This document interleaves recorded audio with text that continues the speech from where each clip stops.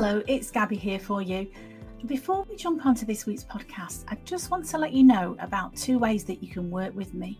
First of all, I do one-to-one coaching and I do that via Zoom, so we can jump on a Zoom call at a time to suit you.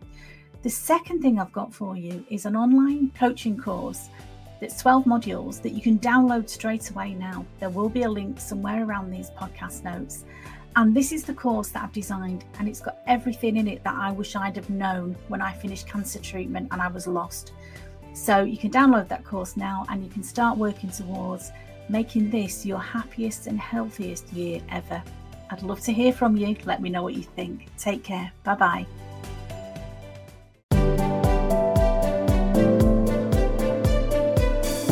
Hello there, it's Gabby here from Confidence After Cancer. And this podcast is all about positive mental attitude. Is positive thinking enough to get you through a cancer diagnosis and through the treatment afterwards? And also, I'm going to consider, is it possible to be positive when you feel so bad?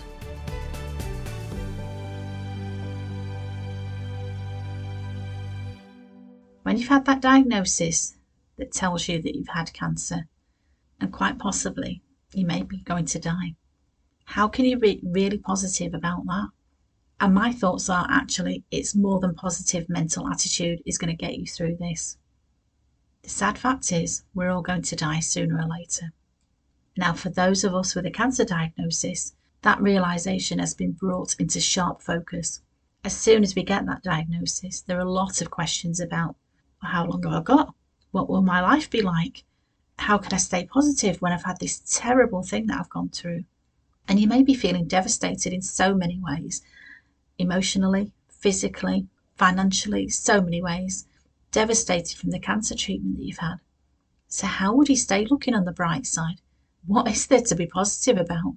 And it also raises the thought to me, well, what about the people who don't survive cancer? Is that because they're not positive enough? And I hear sometimes some of the language around cancer is quite strong. It's about she fought a brave battle. And I struggle with that a little bit because I think, well, what about the people that don't survive? Were they not brave enough? Did they not try hard enough? And I don't really believe that. I think we all want to thrive when treatment ends, don't we? But what is the best thing to do? There's so many things that you can start doing when you end your treatment. But what is the thing that's going to help you? What's the thing that's going to save you? Is it changing your diet? Is it taking supplements? Avoiding certain foods? Eliminating sugar, dairy, meat? What should you do? Should you abstain from alcohol? Should you lose weight? Now, while some of those things may or may not be appropriate for you, they're not the biggest thing that you need to do, in my opinion. If you're a cancer survivor, you will know that cancer equals fear. So really, the most important thing you can do is to let go of that fear. Working on your mindset is the most important thing you can do for your recovery, in my opinion. You see, cancer is all about fear. That's all it is. It's everywhere you look. Cancer equals fear. But you weren't meant to live in a state of fear. That is not a space where you thrive. I talked before about stress and the bad effects that can have on your body. And it's exactly the same with fear. That constant dread that you feel is not enabling you to live your best life. And I'm not saying it's always easy, but as a cancer survivor, you're no different. You don't want to live in fear. That's not life, is it? That's not living. And in order for you to completely recover and to stay well and stay healed, stay in remission, you need to step outside of this fear. You cannot allow it to take over your mind. And I get that that's sometimes easier said than done. There's a lot of fear about recurrence or anxiety or the poor me, why me, that some cancer survivors get sucked into. But it's all about how you break free. It's all about mindset. You can control your mind. It's not always easy, but you can do it. And that is just as important as the physical recovery of cancer. Mindset recovery is just as important. Okay. You can work on your mindset. And as I said, it might not be easy. You may need to do some things that you've never done before. Explore some new avenues. But isn't it worth it?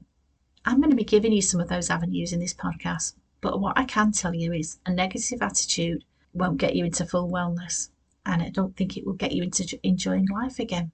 So why don't we choose to be positive, and let's make this journey more pleasurable. Life isn't fair. I understand that more than anybody you know. Bad things happen to good people. It's really not fair sometimes. And what do they say?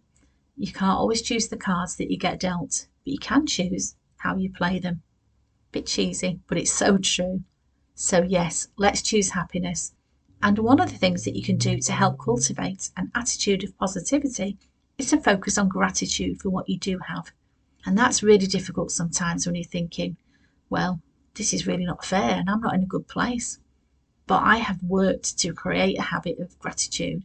I've cultivated this habit because at one time I was in a cycle of absolute despair. And this really, really helped me. Is a practice called thinking and thanking.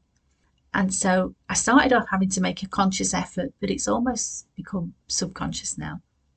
And so every morning before I get out of bed, before I put my feet on the ground, I think about 10 things that I can be thankful for. It can be really small things, it can be big things, it doesn't matter.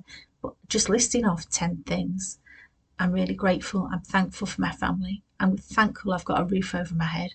Whatever it is, I'm thankful I've got food in the fridge. I'm thankful that I've got some clothes to put on. Whatever it is, you could say I'm thankful for my job. You might not like your job, but if you've got a job, you can say I'm thankful for whatever it is you've got around you.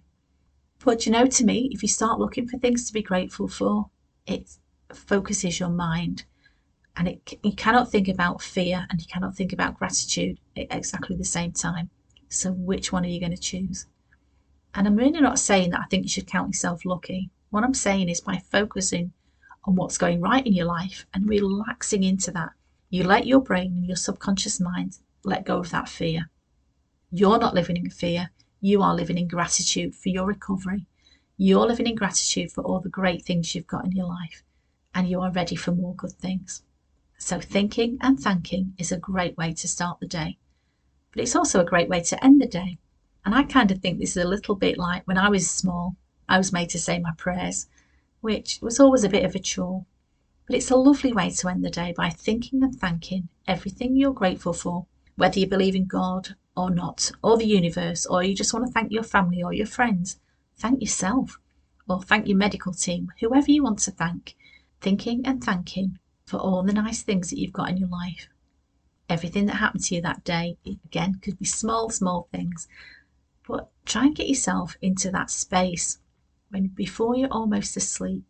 So you're not quite awake and you're not quite asleep. And I think they call it theta brain waves.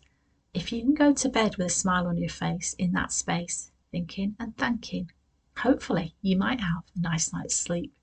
And hopefully your body, while you're in that deep, beautiful sleep, will start repairing itself, one little cell at a time. And the other top tip I would give you is just to focus on one day at a time. So let's just focus on making today a good day.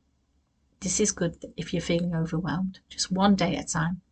And do it the same again tomorrow. And again the day after. Before you know it, you've had a good week. And if you keep on doing that, one baby step in front of the other, before you know it, you've had a good month. So let's work on that one step at a time. And so in summary, I really want to say positive thinking is not the cure for cancer, unfortunately. But we're all on a journey. And none of us know the twists and turns that these journeys are going to take. So why not choose to live in great gratitude? Why not choose to be grateful for what you've got? And as always, please reach out to me if you need help with anything, because I'm going to go now and do my thinking and thanking. Thank you for today. And one of the things that I'm grateful for is the power of the internet and the fact that I can speak to you now and I can connect with people. And so I've got a lovely community now of like-minded people. When I finished cancer treatment, I thought there was something wrong with me because I didn't feel good. I felt alone. I felt lonely. I was depressed. And actually now I've connected with other people who I realised felt the same. And between us, I've learned some great strategies and some great tips and techniques for climbing out of that dark hole that I was in. And I'm now building a life that I love. A life that is full of joy and happiness. It's not perfect because nobody's life is perfect. But actually, I'm so grateful for everything I've got in my life. And I'm truly grateful for you for listening to this. Thank you so much, my love. Let's speak soon. Take care. Stay safe. Stay sane. Goodbye. Thank you.